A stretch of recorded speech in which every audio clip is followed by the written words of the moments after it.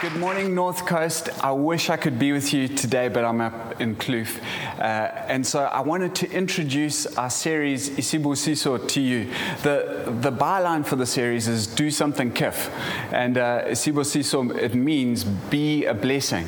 I actually wanted to call it Be a Blesser, but that would have gone down really badly on the front of our building connected to a church. It would have been really funny, but really bad. And so we've called it Isibusiso. And the whole emphasis of this series is on doing something in the city in which you're in. And Ballito is a city. And so I want to speak into you doing something in your context. But in order to give it a framework, I want to tell you about what's happening in Durban. You know, about 4 years ago, 100 influencers, so pastors, some politicians, some business people, went to New York to be part of How to Change a City conference. It was an incredible time. Pastors who'd been fighting about who had the biggest church got to spend time together, and we got to really connect around something bigger than us. And out of that came a lot of relationship, but we didn't do anything until Carte Blanche came to the scene. So all of those who love watching Carte Blanche, bless you, Carte Blanche came out to Durban and they basically trashed Durban. They picked on our worst aspects. There was, at one stage, a whole bunch of needles that landed up on the beach. They were more to do with a ship who'd lost cargo than anything else, but Carte Blanche jumped on this, and the result was that Durban got a good thrashing. And so City Story, this group of people who'd gone over to New York, got up and said, we want to make a difference. They then put that onto social media, and about 3,000 to 3,500 people said, we're in, we want to help. And then they had to work out how they were going to make this all happen.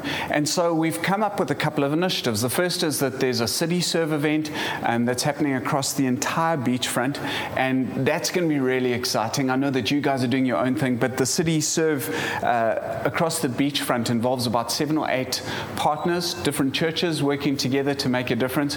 And on top of that, I believe Red Caps Foundation from Mr. Price is going to be partnering with us. We're going to be doing everything from cleaning the reef to helping lifeguards out to serving policemen and car guards on the road. There's going to be an entire initiative. But that's a small part to it. After that, we've been in conversations around how do we improve the inner city. And when you get a number of churches together, you can make a difference. And so what we've decided to do is launch a whole bunch of urban improvement precincts, which is basically a top-up to municipal services. And so City Story, the business community, SPA, and a bunch of other Christian businesses have come together to sponsor around 200 staff to clean and green the area from Ushaka through to Durban Beach. And they're going to systematically put urban improvement precincts all the way through Durban inner city, looking to improve the area. The effect, we believe, is that business will be re-engaged in that space. We'll start to see an improvement, and that way the kingdom will break through. And so we're so pumped about that. But today, I want to speak about our last series and linking it into this series. So our last series was about God's plan for your life. And what we said in our last series was God's plan for your life is that you die. That you can't have your will for your life and God's will for your life. If you want God's will for your life, you have to die. And we took it from that scripture, unless a seed dies, it can't bear much fruit, or it can't multiply out. Unless you die, you can't live out God's plan for your life. The second week we said that if you want to live out God's plan for your life, you have to be rooted into the love of Christ. And in order for you to bear much fruit, your roots need to be in love, and out of the love, God's fruit grows.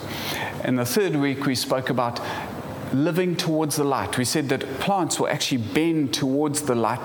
They'll literally shift direction in their growth to get to light.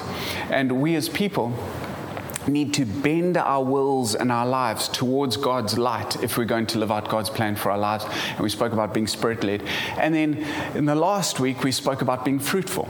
And we said there were two aspects of fruitfulness. There was the love, joy, peace, patience, kindness, gentleness, self-control, the fruit of the Holy Spirit in your life. Then there was the good works that God has prepared beforehand for you to do. It says in Ephesians 2:10 that you are His masterpiece, created in Christ Jesus to do good works. And we said that there is a fruitfulness, a series of good works that God's laid up for you to do that when you do is a present back to Him. It's fruit in your life. Now, today I want to talk about how you be fruitful, how you live out God's will for your life in the context of cities. Now, what I know about most people is that when they think about cities, they think about all the crime and grime and pollution and all the worst of humanity piled up into one place. So when I speak to Florida Road, I name it Pinetown or Bluff because it's just terrible. And we think that God lives in the Berg. I love Pinetown people and Bluff people, lots in our church, so don't worry about them. But most people think that God lives in the Berg, that He needs clean air, clean water, that He wants to be as far away as possible from that group of people. But when you dive into the scripture, you see something completely different. You see a God who loves cities. And when we think cities in today's context, especially as we preach at Olive Tree, we often think inner city, but I want you to think more in terms of the environment that you're in that has its own economy, has its own infrastructure, has entire social groups in it that would be classified as a city. So I'm going to look at the first city that was ever made. In Genesis 4:13 it said, Cain said to the Lord, my punishment is more than I can bear. Remember, Cain was the guy who murdered his brother Abel. And so God comes to him and He punishes him. And Cain expresses it. He says, today you're driving me from the land, and I will be hidden from your presence. I will be a restless wanderer on the earth, and whoever finds me will kill me. Then it says in verse 17, Cain made love to his wife, and she became pregnant and gave birth to Enoch. Cain was then building a city, and he named it after his son Enoch. So the word city in Scripture, it means a fortified area. It's a place with a wall, basically. And what Cain knew was that if he built a place of safety, a fortified area, was that people would come because people desire safety. In fact, if you look at the stats of the way the world's going, by 2050, 70% of the entire Earth's population, which is continuously growing, will be living in cities. So if you don't like cities, you're going to be in the minority in the future. But the second thing about cities is that cities have a diversity and a density that other areas don't have. Now, this is obvious, but in Genesis 4:20 it says, Ada gave birth to Jabal. He was the father of those who live in tents and raise livestock. His brother's name was Jubal. He was the father of all who play stringed instruments and pipes. Zillah also had a son, Tubal-Cain, who forged all kinds of tools out of bronze and iron. What you see in cities is you see people starting to specialize. So one of them lives in tents, another one makes tools, another one's into art. Now, I don't know about you, but I came from a very small town. And in very small towns, the amount of talent and diversity is very limited. And so I remember my mom used to put together plays. And I think my mom was quite talented. She came from a city and she did great plays there. But when she went into a town and did them there, they were less great. And they weren't going to make the playhouse. You see, the thing about small towns is that they just don't have the richness of talent and diversity. What happens when you come into a city is, firstly, you come in thinking that you're going to be a Springbok or a Protea, and you get in and you start to see the talent pool and you wonder if you're even going to make the B team. It's just kind of what happens in cities. And what that creates is this talent pool that forces people to get better. That comes from density. Diversity comes because you've got all these different cultures coming together, and in that space you have a richness of expression. And so when you put an art piece together, when you put a play together, you have all these different talents that you wouldn't be able to draw from in an area of a small town where everybody's kind of a bit of the same and a bit of a generalist.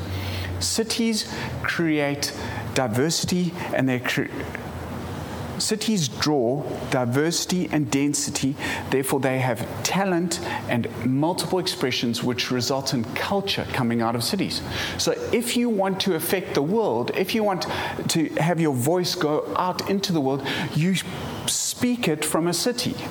Even things like social media trends like Am I Next and Me Too, they may have been on social media, but they gained traction in cities. It was from cities that they started to spread and became viral across the world. And culture will always be formed in cities, and it will go out into the rest of the world, which is why the apostles planted their churches into cities, because they knew that if they reached cities, the message of the gospel would go out into the countryside, which is really important for how we think as a church.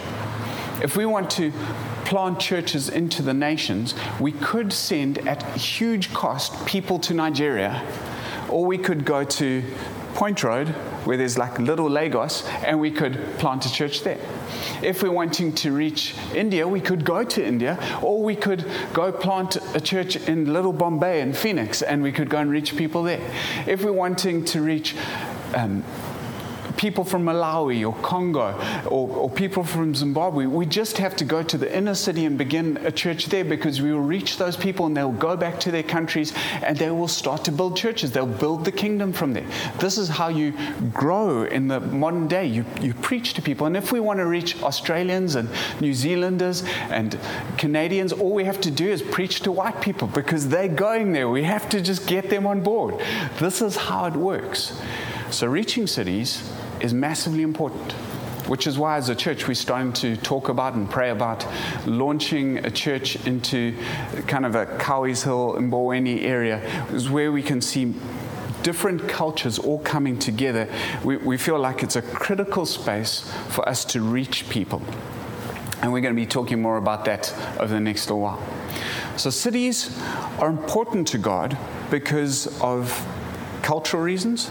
They're important to God because of strategic reasons, and they're important to God because of people reasons. One of my favorite books in the Bible is the book of Jonah. And the reason for that is because God comes to Jonah and he says, I want you to go to Nineveh. And Jonah turns around and goes in the exact opposite direction to Tarshish.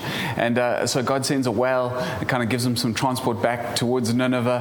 And Jonah decides, I don't want to be in a whale again. So he goes to Nineveh and he begins to preach. And his message is basically, you're going to hell, you need to repent, and I hope you burn. That's basically what he says. And the reason for that is the Ninevites were some of the cruelest people on the planet. The Ninevites would go to villages before they attacked an entire area. They'd chop off people's hands so they couldn't eat, and they'd poke out their eyes so they couldn't see, and they would leave. And those people would die, and the other villagers who were doing trade with them would come into those villages and find all these people, poked out eyes, chopped off hands, and they would go back to their villages with these stories of terror, so that when the Ninevites actually came to attack them, they would surrender straight away. This was how the Ninevites thought. Jonah hated the Ninevites. When he preached, he had no desire that they change. However, God came on him. He preached to them this message of repentance, and we actually saw the greatest revival that ever hit the Old Testament happened in the town of Nineveh. What was interesting is afterwards, Jonah was sulking about the fact that they repented, which is fascinating in itself. And God comes to him and God says these words to him. He says, and should I not have concern for the great city of Nineveh, in which there are more than 120,000 people who cannot tell their right hand from their left, and also many animals. Cities are important to God for strategic reasons, for cultural reasons, and for people reasons, and even animal reasons.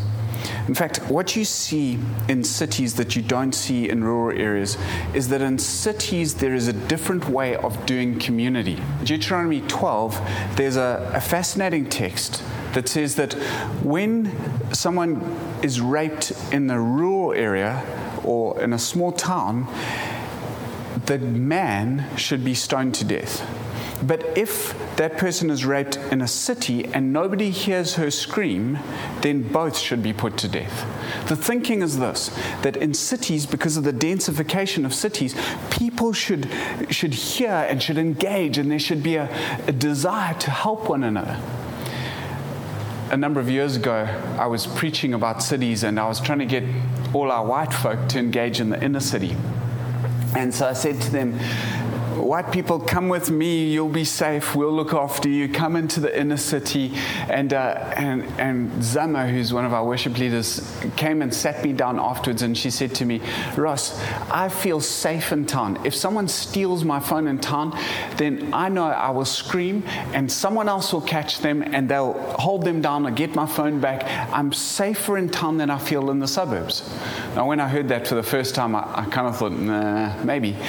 The other day, I was driving in La Lucia, and I saw a lady carrying a whole bunch of food, and she was obviously a domestic worker, and she looked like she was in trouble. And so I kept driving, and then I thought to myself, there was something wrong there. So I turned around, and I raced back, and I went to pick her up. And as I got next to her, I opened the door, and she literally threw a bag of 5 kg maize, smashed me on the leg. She jumped in with all her stuff, and we drove off. And I said, what was happening? And she said, no, there was a man attacking me. He was trying to steal my stuff when you came along and you saved me. I realized, as I was talking to her, that probably 20, 30 cars had driven past her, not noticed. See, in the burbs, you can scream, people can't hear you. There's a different way of doing life in suburbs to the densification of a city. And here's the big idea. God starts this whole story in a garden, but he ends it in a city. It's in Revelation, we see the picture of the New Jerusalem coming down. We see pictures of the New Jerusalem all the way through the text. In fact, Abraham speaks of a city that he was looking for, whose builder and foundation was God himself. And we get all the way to Revelation, and we see this picture of a city coming down from heaven, and it's a cube. Its length is about from here to Cape Town, and it's that long and that wide and that high, and it probably looks something like this picture. That's Singapore. And it probably has a bit of a taste and a feel of the greenery and all the beauty of God. The scripture says that God's at the center. There's only one spelling error in there. It says that there's no sea. God must have got that wrong. But other than that, there's God at the center. Light is coming out of him, and we are feeding off his presence. It's beautiful. So cities are important to God, but cities are messed up. And in Genesis 11, we see how messed up they are. It says in Genesis 11, it says, now the whole world had one language and a common speech. As people moved eastward, they found a plain in Shinar and settled there. They said to each other, come, let's make bricks and bake them thoroughly. They used bricks instead of stone and tar for mortar. Then they said, come, let us build ourselves a city with a tower that reaches to the heavens, so that we may make a name for ourselves. Otherwise, we'll be scattered over the face of the earth. This city of Genesis 11 is the city of Babel, often named Babylon. And if you read throughout the Bible, you kind of keep getting these two pictures. You either get Babel or Babylon, which is the evil in cities, or you get Jerusalem or Zion, which is God's city. And right the way through Scripture, you see these two cities being compared. The thing about Babel that made it evil was how it was set up. So it says that they built a tower. The tower archaeologists have recently found is a ziggurat. It looks like this. A ziggurat was actually a place that people, our ancients, would go to meet with demons to get information and knowledge that would help them produce something great. It was the first place of true idolatry. They were meeting with spiritual forces to do something to make themselves better. And then that's the first part. The second part that leads into is they say, let us build a tower to make a name for ourselves. Now that statement is why most people go to cities, to make a name for themselves. They come to Durban to join the Sharks to make a name for themselves. People go into many, many areas and many, many specialized zones to make a name for themselves. But what that is pride. The opposite of making a name for yourself is making a name for God. Now, when Satan fell from heaven, the reason that he fell from heaven was pride. He said, I want to be like God. I want people to worship me. This is we read as we read about Satan. You are most like Satan when you are operating in the making a name for yourself, when you are trying to become something greater. Now, the reason that we fall into this trap again and again of living to make a name for ourselves instead of living to make a name for God is because pride is so powerful. So you think about Bok pride or school pride or South African nation pride. You think about these things and we think good thoughts. Pride gets us to win the World Cup, and I'm so proud of that. I'm so proud of all the golds that we've got through. But pride has this incessant kind of sneaky aspect to it that says, I am more important than you.